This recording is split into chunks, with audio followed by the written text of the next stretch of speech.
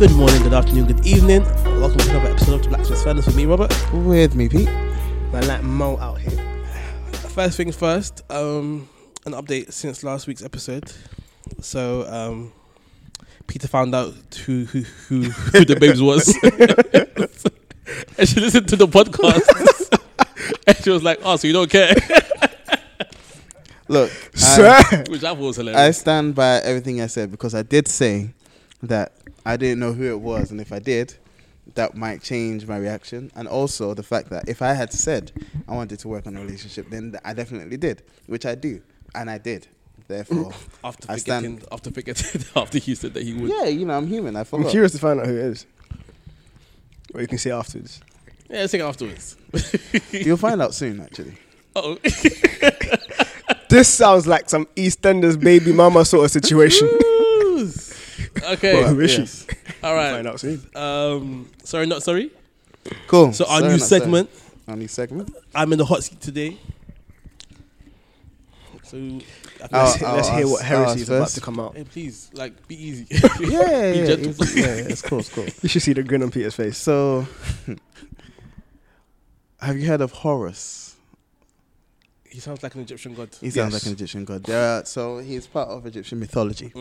But there's also Indian mythologies. There are, well, those are the two I know of at least, that mimic the idea of virgin birth. I've seen this one's Zeitgeist.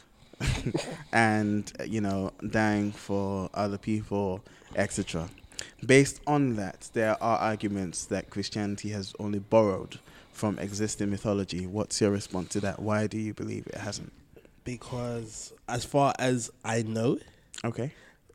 I could be wrong, but from what it said in the Old Testament, God predates all of these other religions. Sorry? So, you said Indian religion, Egyptian mythology, Yes. The God of back then preceded all of that. So, like Adam and Eve came a long time before the Egyptians, Noah, Abraham, all of that preceded. Not necessarily the documentation. Not the documentation, but them actually being of existence. So you're saying the storyline is one that predates their mythology. Yes. That's not true. It's not true. No, there's some that are older than the storyline of, I think the Horus one or whatever is older than the Abrahamic story.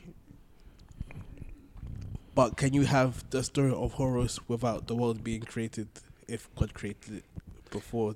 But then those writings weren't written at the creation of the world. Yo!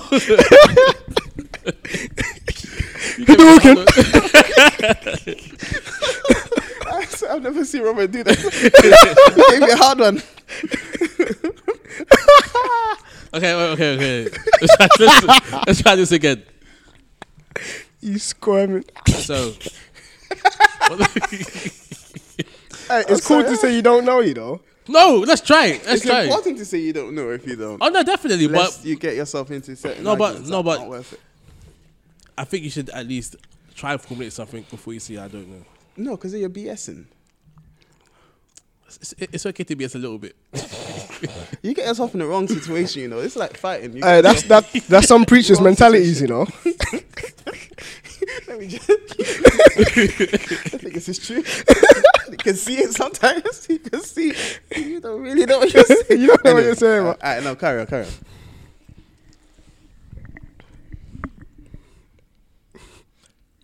We need elevator music here. I'm trying to think.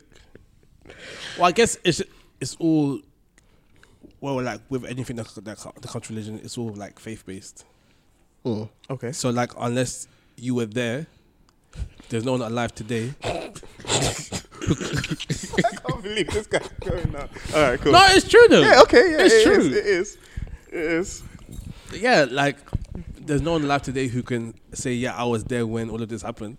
Okay. So with like any religion, or any religion worth its salt, it's faith based. Okay. I hear you. So it just comes down to faith and believing that the story of Christ is unique in and of itself. Yes. As opposed to based on these other ones that may have pre-existed the story of Christ. I mean, It's like jumping off a building and believing you're going to be alive when you hit the floor. Faith? No, I'm joking. I'm sorry. Do you know? Can I jump in with that? Yeah, go ahead. I've kind of not faced, but I've heard of the same arguments, and the funny thing is, the Old Testament narrative sometimes borrows both wisdom and narrative literature from other civilizations. So, such as I can't. So, some of the proverbs and stuff was lifted from other civilizations as well. So it's like things that he has heard, and I was like, oh, there's wisdom in this. He kind of puts it in some of the narrative as well. I can't remember exactly where, but some of the narrative as well, because the Israelite nation lived in Egypt, they lived in Babylon, they lived in different places. The narrative has been mingled with those narratives as well. And so in what we're seeing in the biblical narrative, we're also seeing glimpses of narratives of other civilizations that interacted with the Israelites. Now, that's not saying it was lifted and like we're the pagans trying to steal off them. But my argument would be that in the Bible, we see the fulfillment of it. So whilst they stated all of this, in Jesus, we have seen the fulfillment. In Jesus, we have seen the man, the God-man who has come down and who has actually fulfilled these prophecies. And the prophecies, that, as you were rightly alluding to, there are about 2,000 prophecies in the Old Testament, potentially more, that were all fulfilled by the life and death of Jesus Christ. And so even if, let's give it credence, even if it was lifted from that, in the man of Jesus, we have seen the fulfillment of it. And so we know that, like Balaam wasn't a part of the Jewish nation, but he still heard from God. He was still a prophet of God who people went to and sought to inquire of as to how things were happening. So God was still interacting with people outside of the nation of Israel. And so it could very well be that these were documented, but like it was God who actually handed these down to these people who documented it. I don't know. And so, but in the person of Jesus, we have seen the fulfillment. I haven't heard of a fulfillment in the Egyptian mythology or in the what's the other one? There's Indian. In the Indian side, I might be mistaken, but I haven't heard a fulfillment of it. But Christianity is the only one that holds the claim that it has been fulfilled. So that would be where I come from it from. To make you feel, I don't know if it'll make you feel better, but I only actually heard of this through the Truths album, one of the Truths album that he had Ravi Zacharias on. He was talking about it, and that led into that introduced me to the concept. But yeah, I think for me the argument against it comes down to the documentary evidence of fulfillment. And the fact that, yes, these may have existed, and to some extent, the fact that counterfeits of a real exist, to me, doesn't necessarily question the real, but proves it. The fact that God set in motion this idea of a kinsman redeemer, of a savior, and knowing that there is an enemy to God, the devil, who would enact counterfeits, doesn't actually surprise me. To me, it actually proves the fact. But again, as David said, like something like Christ entering into Jerusalem on a donkey is predicted to the day by Daniel. And so those sort of predictions, all those sort of elements that were fulfilled in Christ's life, then give credence to his life being the one pointed to by all these prophecies. And the fact that those prophecies are documented well in advance, like the Septuagint version of the Old Testament was a Greek translation of Hebrew text written, I think, 70 AD or something, like, no, 70 BC, however many years before Christ. And Greek, being very specific, allows for us to see specific prophecies enacted in the life of Christ, and that gives him credence. I just thought about another thing as well, where it's like, if Jesus stated, I saw when the devil came down, it's like, and from Genesis, the whole Genesis 3:16, was it 3:12? Whatever. Genesis 3 narrative where the son of Adam is going to bruise the head of the snake and stuff. Yeah. Like, the coming of the Messiah wasn't unknown to the devil. Mm. And so even in the case of, it could have been like God who revealed it to different, or it could have been the devil who revealed it. And so there's two different. it just struck me now. Yeah. So there's those two different paths that you can kind of go down, just to almost give credence to the argument against, if it's from the other side. Yeah. Sorry, I messed you up a little bit there. That's fine. I think I'll give you. This could be taken off in a different tangent, but I'll keep it to babes. Hopefully. Robert's smiling like, this is my area. This is my specialty. He said, "Uh-oh," but it's a glad uh-oh.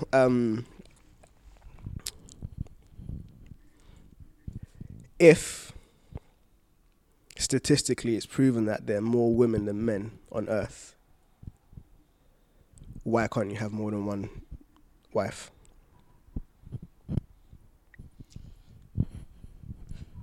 Can I add a little something? Yeah. Especially as people in the Old Testament had more than one wife. Okay, let's start with the Old Testament. All right, let's go. I think if you look at the results of people having more than one wife, I love it. it was never good. I love it. Yeah. Yeah, so if you take it back to like even Abraham, even though Hagar wasn't his wife, he was someone who he had another a son by, and through that son, Ishmael, we have a whole new religion created. The first baby mama drama. And then Was it the first? It wouldn't be the first. But yeah, It wouldn't be the but yeah. and then if you look at multi-generational. who was I reading about? I think it was who was it? Joseph's dad, Jacob. Jacob.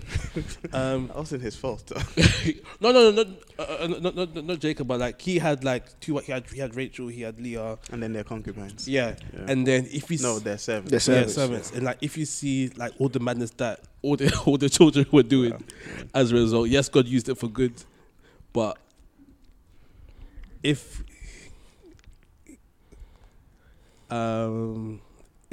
he had just had Rachel as his wife, or Leah as his wife, whoever, maybe it should have been Leah because she was the first one that he married. But again, it was a trick. Yeah. Yeah, but marriage is marriage.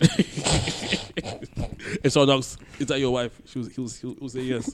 Technically. Yeah. For a whole 7 years as well. Yeah. Before Rachel joined. So That's mad, you know. Picture that. You're living with your husband for 7 years knowing that he's working for your sister. but you hit it first, so that's what that matters. Imagine I hit it first. Yeah. That's Ray J. So looking to bring that now, why can't we have more than one wife? Firstly, it's against the law.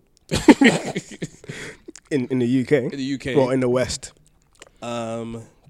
Secondly, like going from what the Bible says, a man should leave his family to become one with his wife.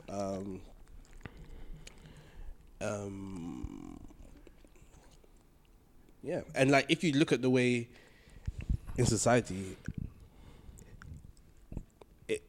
if you look at, it seems like we're only ever capable of like looking after one other person at a time properly. And arguments can be made to the opposite. I agree with you, but arguments can be made to the opposite. I would say that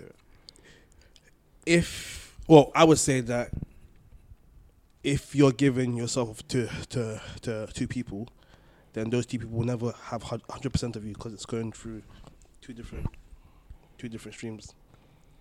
I would say anyway. So like you can't give. So like I could. No, actually no. Let me not use me you the example because that'll be wild. So you couldn't give any to all of you if you're giving it some to your side babes, whoever she may be. Peter. Yeah, no, I agree. Yeah, I agree. people that say you can, even even when you see people in these like polygamous arrangements, they'll talk about there being jealousy and like anger because they have to share. Because people are not supposed to be shared in such a way. Picture that, like some next woman just touching up your man in front of you. It's mad. It's crazy. But yeah, so what about the flip side? Can a woman have 2 husbands? I mean, that's a lot of work. Personally, no.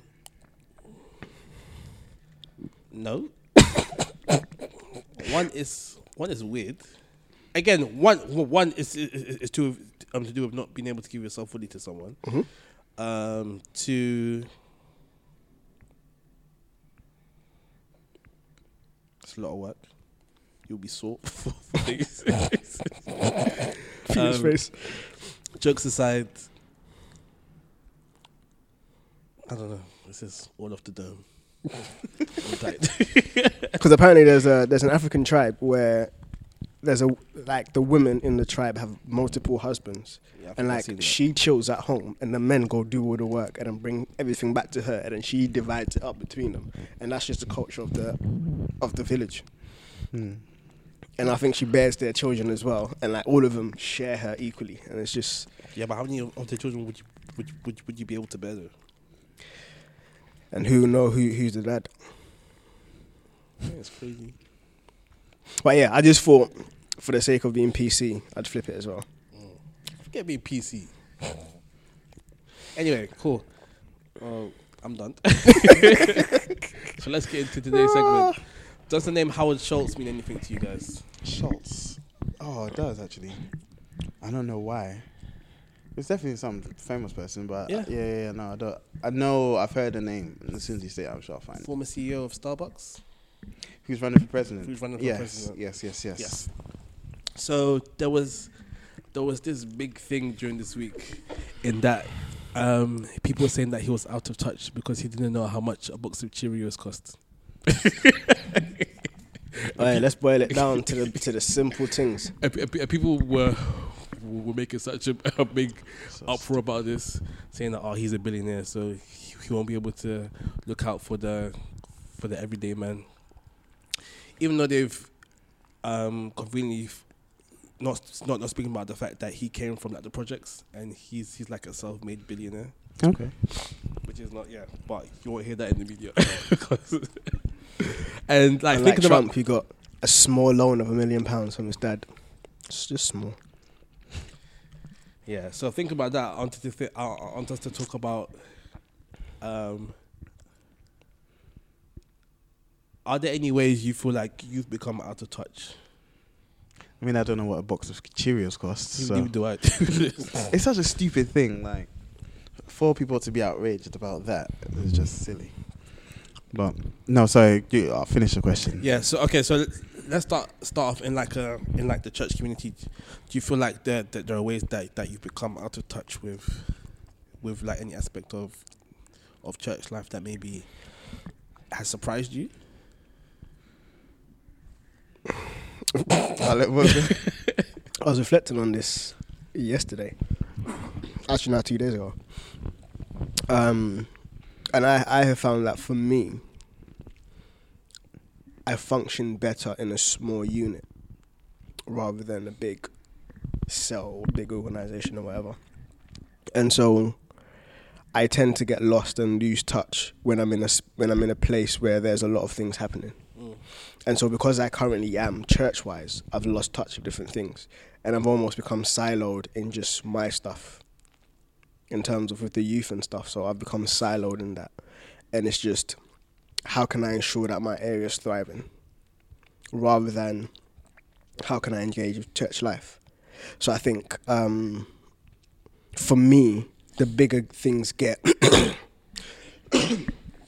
the more likely it is that I'll lose touch with things. I'm family orientated. I'm small units orientated. So yeah, I think I have lost touch with just the wider church community, and that's simply because of how much and how many people are there and how much is happening. Well, what does that mean? What does it look like to have lost touch?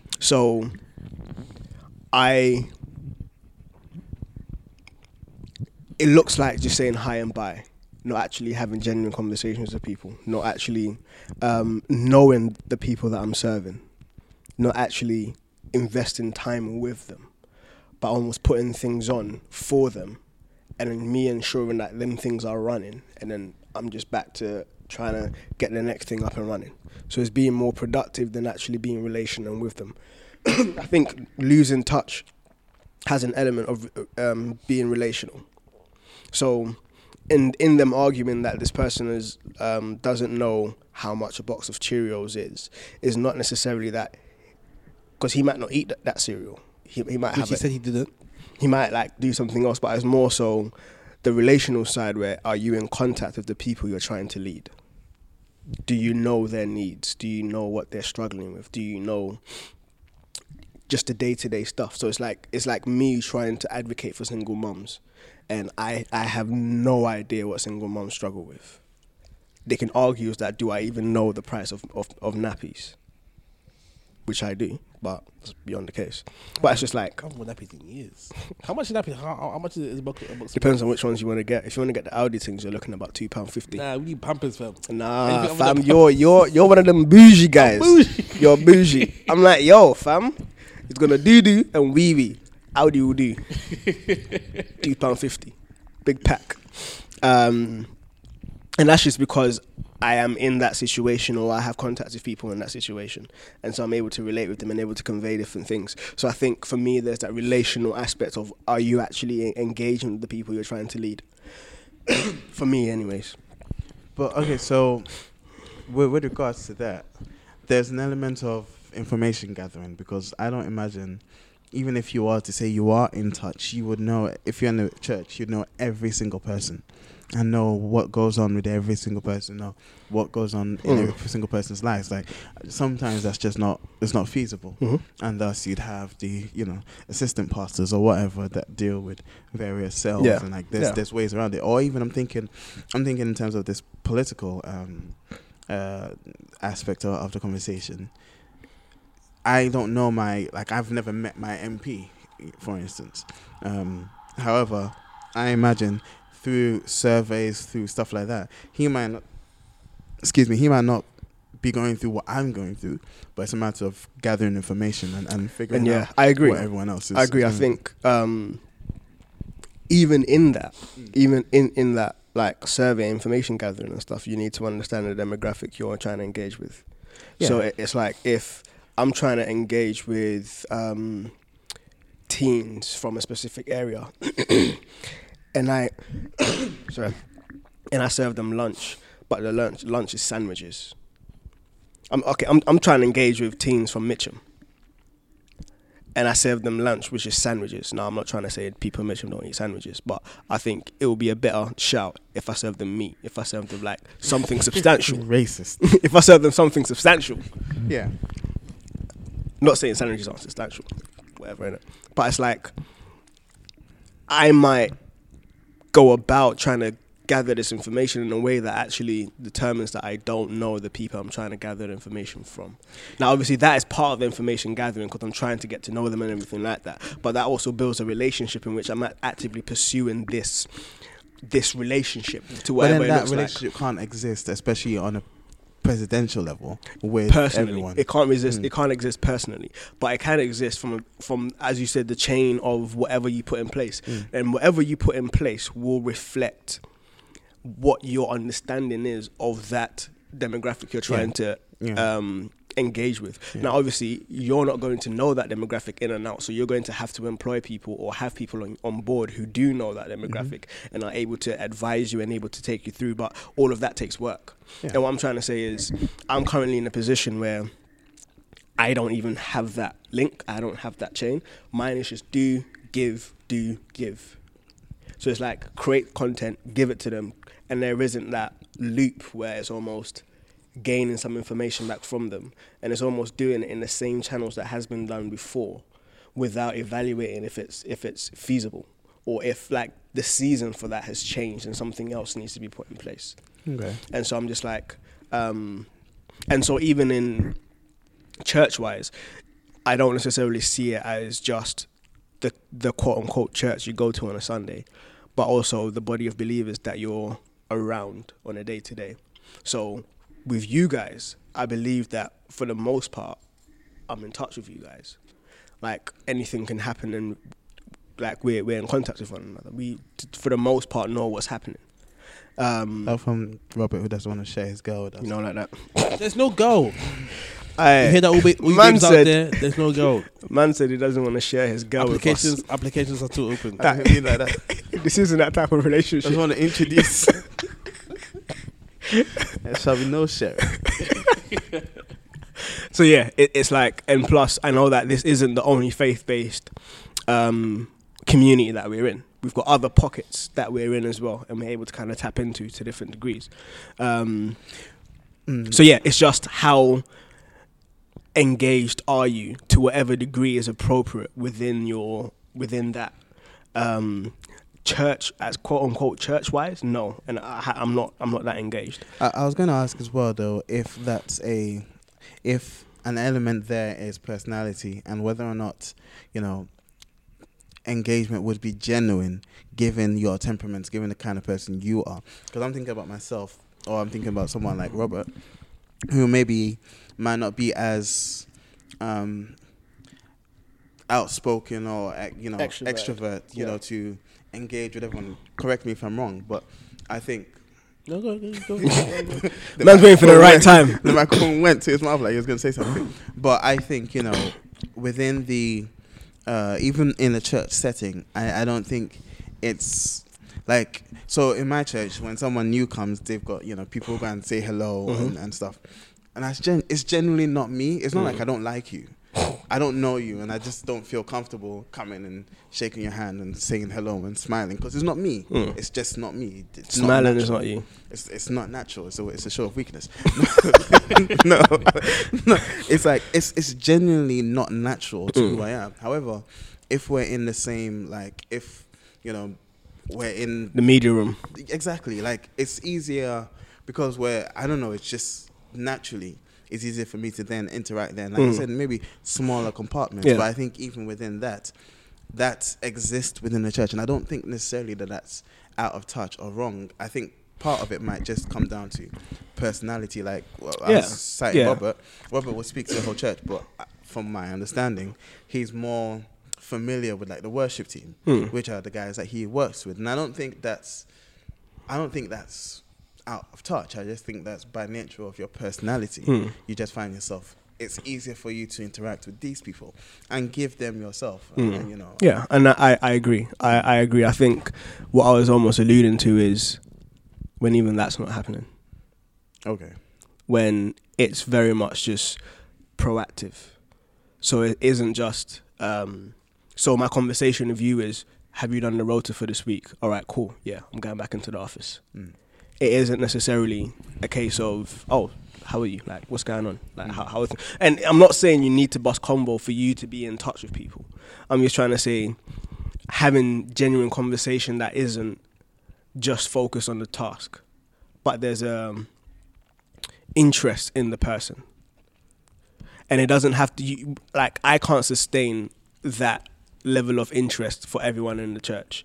I just won't handle it. And as you were saying, it's like there will be some sort of mutual ground which will then facilitate the growth of a relationship. And so long as that's in place and that's going, I'm like, yeah, you're to a degree embedded within the church, even if it's within the media team or within the worship team, you're still embedded within it. But when that's not happening, then it's like you almost feel as though I'm here, I'm talking to these people, but I'm not really talking to these people, if that makes sense. Yeah, how about yourself? So one thing God's been teaching me lately, so I've been doing this leadership course, and I've been given a task for this month, which is to engage in more small talk, because I run away from that like the plague. And so like in church, my task is to have like 2 minutes of small talk with at least 4 people every Sunday. 2 minutes. 2 minutes, which seems that's like a lifetime. That's a piece. And but outside of that, I was walking through London Bridge the other day, and I saw one of the guys who comes to like one of our to like some of our like midweek homeless programs, Mm. and then we're just chatting. Like he and I get on really well. And whilst we were talking, I felt God saying to me, "Small talk is only hard when you don't care about the person that you're talking to." Mm. And in you being a Christian, you should be caring about everyone. Mm. So I get what you're saying about temperament, but I feel like everyone has a different temperaments, and when your temperament and someone else's temperament come together, that creates something. So, Synergy. yeah. So like if Peter's temperament is red and mine is blue, when we get together, we create purple. And that temperament, even though it might not be Peter's favorite, that space still allows for conversations to be had if effort is put in. Which might not be natural, but maybe that unnaturalness is what is needed in that situation. I do think the Western society has become very individualized in that it's all about me, self, I can do, my likes, blah, blah, blah, this and that. And so sometimes like just going out of your comfort zone to engage with different people. Like I have engaged with different people and found out so much that has impacted me. I do agree. I do agree with you. I do see the challenges in that it is uncomfortable. And it does take you out of yourself to engage with these people. But I feel life is meant to be lived as a community. And without a community, you're not really living life. Yeah. You're just kind of existing. Yeah. Peter's deep in thought. I mean, I hear what you guys are saying, But and if I'll just get to the butt quickly. well, I don't know. I don't know if I'm being stubborn or if it's just a natural thing or if it's just different lanes, because it's sounding a lot to me like having conversation is important, or having conversation with people that maybe you don't know or that you don't you don't have relationships with is important. And I don't know that it is. Like, not to say it's not important. I don't know if it's important for me. Because I don't like having conversations with people that I don't know. And if we're not talking about anything, and I'm just like, hi, hello. I was like, I can care about you from afar, if that makes sense. I would counter that by saying that we wouldn't be here if not for those initial conversations, not knowing that we would actually have something in common to build a friendship upon. Absolutely. But there was a mutuality that brought the conversation about, which was engineering for you two. You are on the same course. You say that. When did we start talking? Beginning of second year. Beginning of second year. But wasn't it okay, where? Dude, it wasn't until ending of first year that I actually met like Ade and those guys, and then through them started Unite, and then through Unite met these guys who happened to be on my course. So Mad. Yeah. So my thing is like that was ordained. That was God leading us to be in the same area, and I believe that's what God does. Like if there's someone that I need to speak to, God will lead me to speak to them. If Otherwise, I don't need to speak to you, God is leading me to you. I think what the thing that I would push back on isn't the whole premise, but on the notion of conversation being like key. I would say community, because it's if we're striving to build community, then we will strive to do whatever is conducive for community. But then can you have community without communication? So that's the thing. Conversation almost speaks to verbal, like face to face. But in building community, we have online community, we have gaming communities, we've got digital communities, we've got communities that still has conversation but it isn't verbal. There's different sources from, like I can send you guys a video and like, cool, yeah. I have communicated through that video, if that makes sense. You communicate through the video, but there's still, even though it's not verbal, it's still communicating. Yeah. But sending us the video saying, I want you to watch this video.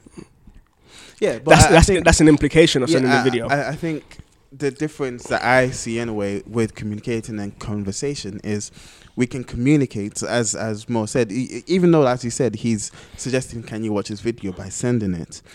It's communication all the same, because it's giving me a glimpse into maybe what he finds funny or what he finds important, and I'm watching, and my reaction tells him how I feel about that.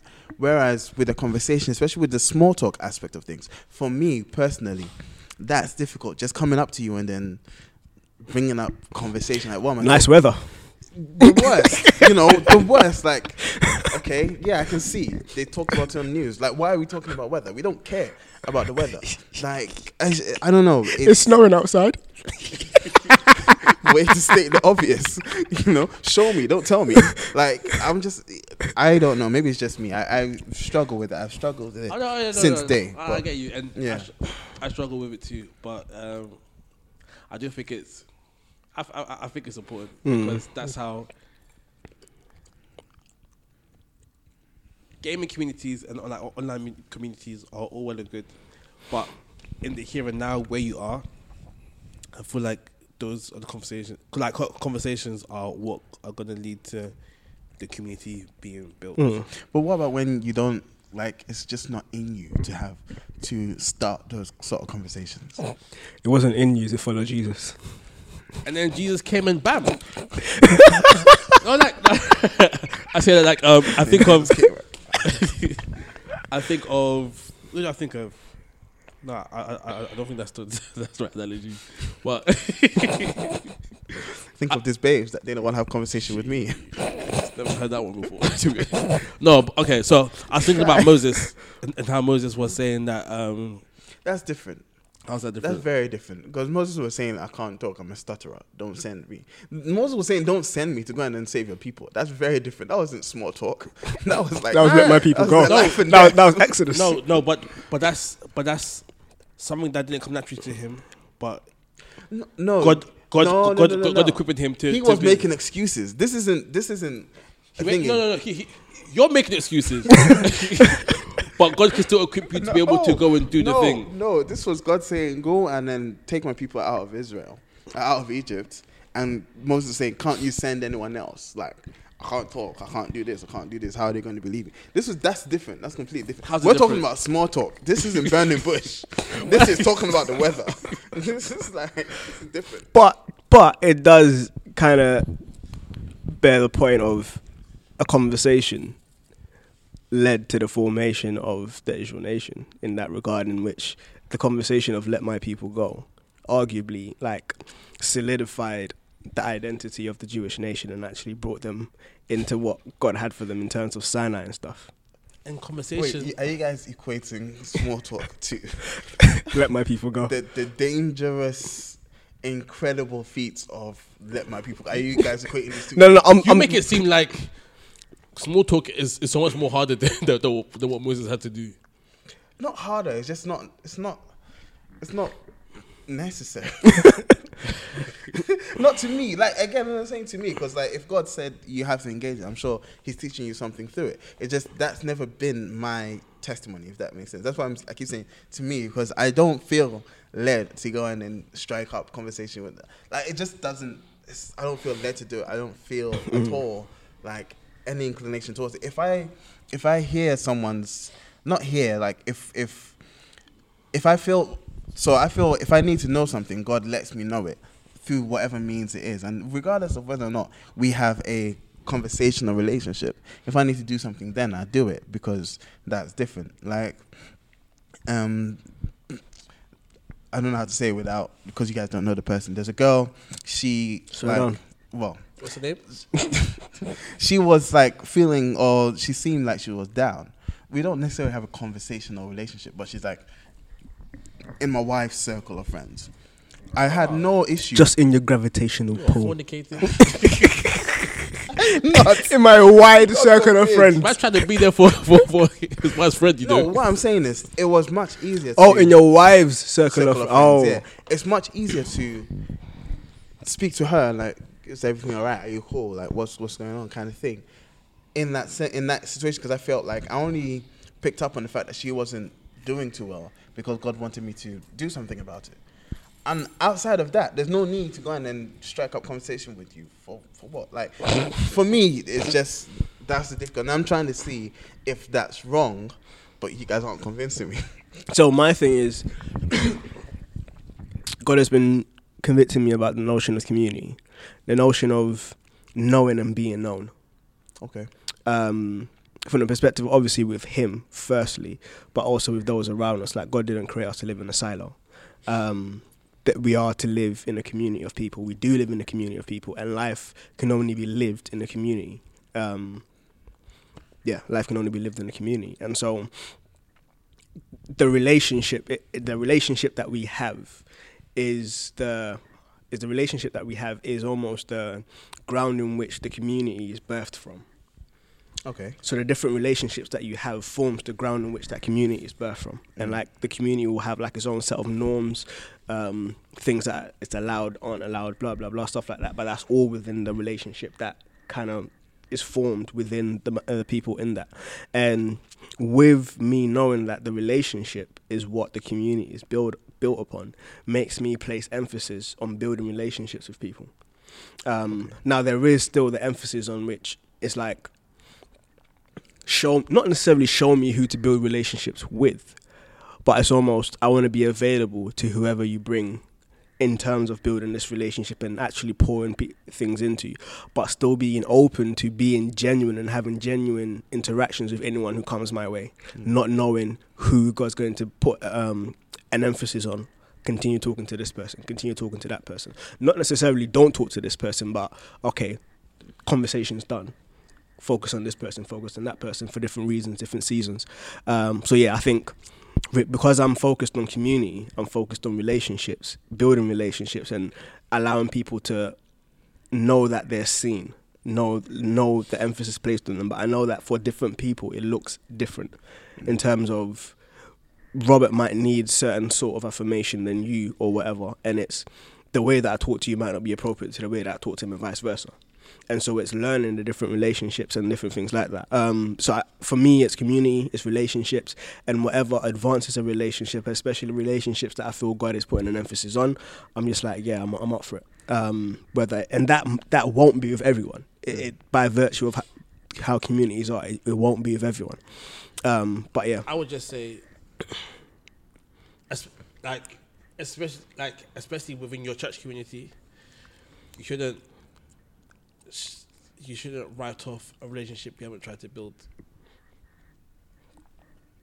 Okay. Yes, because if you're a church family, I feel like you have a responsibility to everyone within your church, because that's part of like being a body, is looking out for the different parts of the body. Okay. So there have been people in my church where I've had relationships with. They may have broken down, but broken up. Sorry, broken down. Oh, okay. Not broken up. That'd be crazy. Man's leading worship, people just screwing them. But that's my ex over there. I just feel like you never know what can come about of communicating with someone, forming a relationship with someone. Because it might never be for your benefit. It could be for theirs. And I don't believe that you have to wait on God to tell you to do that before you do it. I think mine comes back to love your neighbor as yourself. There's a notion of knowing yourself, loving yourself, and there's also the notion of loving your neighbor. So I would even argue, not just in church, because when Jesus was asked, who's my neighbor, he was like, essentially the person who's right beside you. Yeah, Peter. I mean, I love myself. I love my silence, and I love people by giving them that silence. I can see why I have so many problems with your friendships. I don't have problems with my friendships. Because he doesn't have any friendships. I can tell you a couple of stories. He had one story. Oh no, there's more. One story. There's more, Peter. So yeah, I very much see it as... Even with that, I tried to reach out and then... Go got shut down. Say it. It didn't get shut down. No, I told you. I sent her a message and she didn't reply. So it got shut down. Nah, it just... When you send that message? think it was Instagram. Do you have a phone number? I have a new one now. Ah, I didn't have it then. if you say so. And she hadn't sent it to me. And she's listening, so shout out. So yeah, in loving your neighbor, I'm convinced that I want to do right by the people that are beside me, wherever I am. So when I'm at church, I want to do right by those who are around me. When I'm at home, I want to do right by those who are around me. When I'm walking on the street, I want to do right by those who are around me. And that for me comes down to the whole commandment of loving your neighbor as yourself, and your neighbor being those who are around you. For some, it might be cool. I'm not going to talk to you. Do you? For others, it might be like, oh, you're struggling with that shopping. Can I help you? You're trying to cross the road and you're moving slow. The buses are coming. Like, just tangible things in which I can help you out with. And again, just allowing the person to know that they're seen. So yeah, for me, just building community, loving others as I love myself. Yeah. Cool. Hookups? Oh, yeah. Oh, snap. Do you know what we didn't like do a 3, but it's cool. We don't need to do roundup. that. Nah, in terms of coming back to what we. About being out of touch. Yeah. Being out of, oh, yeah. Let's round it up. Let's round it up properly. Okay. So, Peter, are you going to work on being out of touch? Am I going to, what? Because it sounded, am I going to let people touch? What? Are you going to work on being out of touch? If that's what going through your mind. Yeah, I guess I'll pay attention as to whether or not I am. I think And try to have conversations with people at church. it's not necessary. It's just not necessary. Okay. Yeah, I guess. All right. And we can come back next week and see how it went. Amen. You didn't say if you were out of touch or not. Or Um, if you felt like there were areas where you're out of touch. I feel like I when there are things I've been struggling with that I no longer struggle with, and other people are struggling with them, I know I can be a bit like, rah, you're still stuck on this. I passed that stage ages ago. Man's looking that self-righteousness. I Man's know, looking it's down bad. on you. It's bad, but I've identified it and I'm working on it. No, but I do think that it is very easy to look back on seasons in your life and think, oh, that's not as hard as you may have felt it. As you may have felt it was being in the midst of that season. Yeah, I guess that's why people, like single people, hate when people in relationships give them advice because they make it sound so easy when it wasn't. No. But yeah, Okay. hookups now. Go on. Hookups. I'm gonna go first. Okay. I've got a book, Red Moon Rising, by Peter Grieg and Dave Roberts. It's a book about rediscovering the power of prayer. So it's the story about this 24/7 prayer movement that happened. I think they started in like 1999, something like that, or like in 2000. So it's like a bunch of guys that started praying, and they wanted to see whether they could pray continuously, like every hour on the hour, for like a year. And it's just a story about how that movement got off the ground. Okay. Really interesting book. Red Moon Rising is to do with a scripture in Acts, I think it is. Yep. Acts 2:17. I'll pour out my spirit on all the people. Your sons and daughters will prophesy. Your young men will see visions. Then the sun will turn to darkness and the moon to blood. Red Moon Rising. Really good book. Interesting, yeah. I do recommend it. Check it out on Audible. Don't plug them unless they're gonna. Sorry? Don't plug them unless they're going to sponsor us. All right. My hookup will be an app. I used to use it to stay on top of tasks. I have switched to a different app, but I think this one's good for anyone who wants to use it. It's a very simple app. It literally is a widget. That's it. So this is just for the Android people. It sits on your home screen, and you've literally got tasks separated into today, tomorrow, and someday. And if you click it, you can add a task. Your task for tomorrow will get refreshed to today. It's a very nice, minimal widget on your screen. Very simple to add tasks and to swipe them, to complete them. And I just use it to like keep on top of. I used it to keep on top of like tasks that I wanted to get done in a specific day or over the course of a week or something like that. So I've just changed to another one because of Google integration. But Stuff, it's called Stuff. I never said what it was called. It's called Stuff, and it's just a task list widget that sits on your home screen. So it's a useful one. It's a nice one as well. It's clean. So yeah. See if it's on iOS. It's not on iOS because you guys don't have. It widgets. may be on iOS. It yeah? isn't. Let me look at it right now. Yeah, as I do my hookup. Feel free. Please So, update us as well. I won't be you're updating. not finding. I will not be updating you. Yeah, just so you know, search. That's TUFF. So basically, Still scrolling.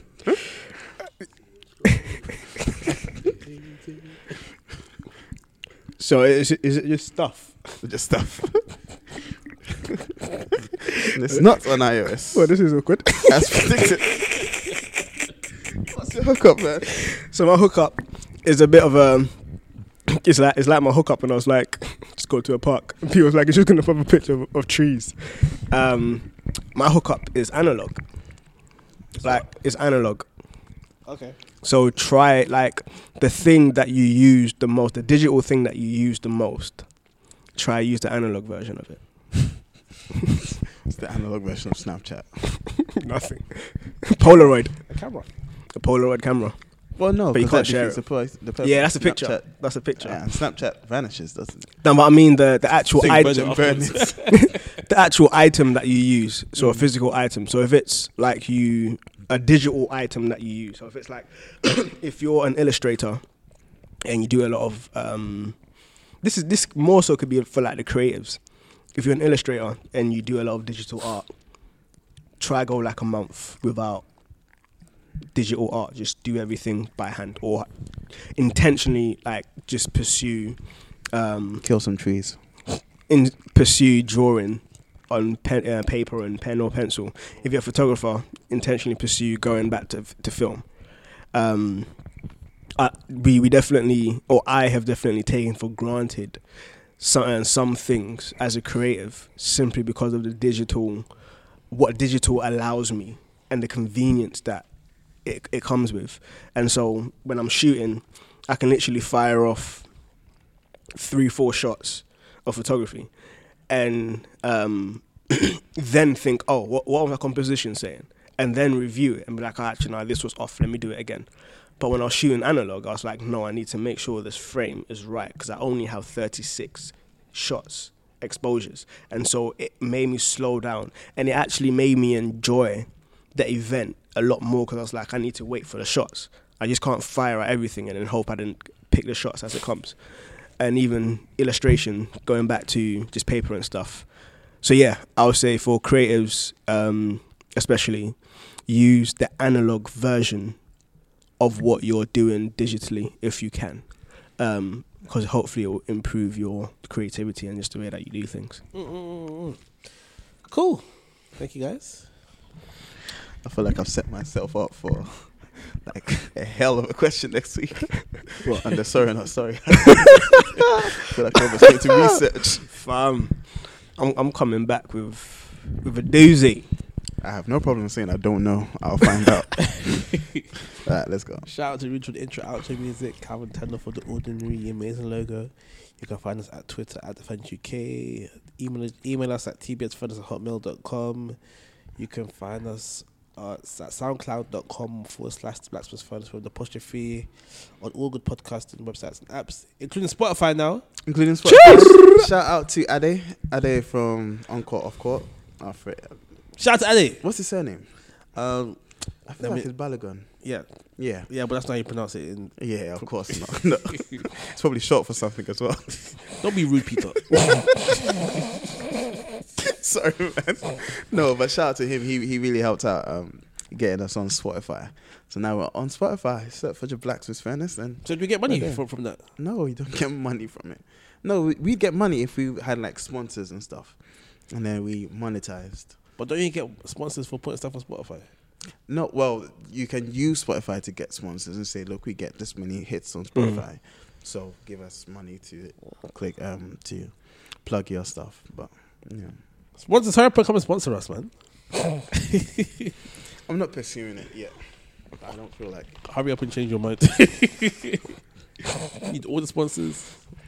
Pray to God first. Peter's not going to change his mind until he hears God saying you need to monetize it. So if you want him to monetize it, you need to be praying. Because it's stress. Stress to this. Yeah, now. Uniqlo. Why would they sponsor us? Maybe they'll have a range of fire resistant. Fire resistant. The own like Clothes. I see someone like Relevant or like Who? Relevant, the Christian magazine. Some You don't even know. Can we not get non-Christian sponsors? If they want to, but would they want to? Yes. Plus, no, at the beginning, the whole point of it was if we're going to get sponsored, it will be people that I think or people that we think are beneficial to the body, not grime like Premier Gospel. What's wrong with grime? Actually, no, you know, they're good. They're good. No, because Do you know what? Yeah, Sunday evenings, any sponsorship would just went out the window. It's like, no, Sunday evenings. Hey, Premier Gospel. They've got some good Mo. jazz. I said your name, Mo. So if you want to sponsor, holler me. Yeah. No. I need to play them Sunday evenings. They got some good jazz. It's dope. It's dope. Yeah. Can you have gospel jazz? Yeah, like it'll just be normal songs, but with jazz instruments like saxophone and stuff like that. And I know someone who plays the blues saxophone, but it's his reflections on scripture. So who like read the scripture, meditate, reflect, and then just come out with something and then record it. Okay. Hey, Premier, we're here if you want to. Let's go. Anyway, I think that's everything. I think that is. Cool. Then I guess this is the Blacksmith's Furnace signing out. Blah. Okay. Thank you for listening.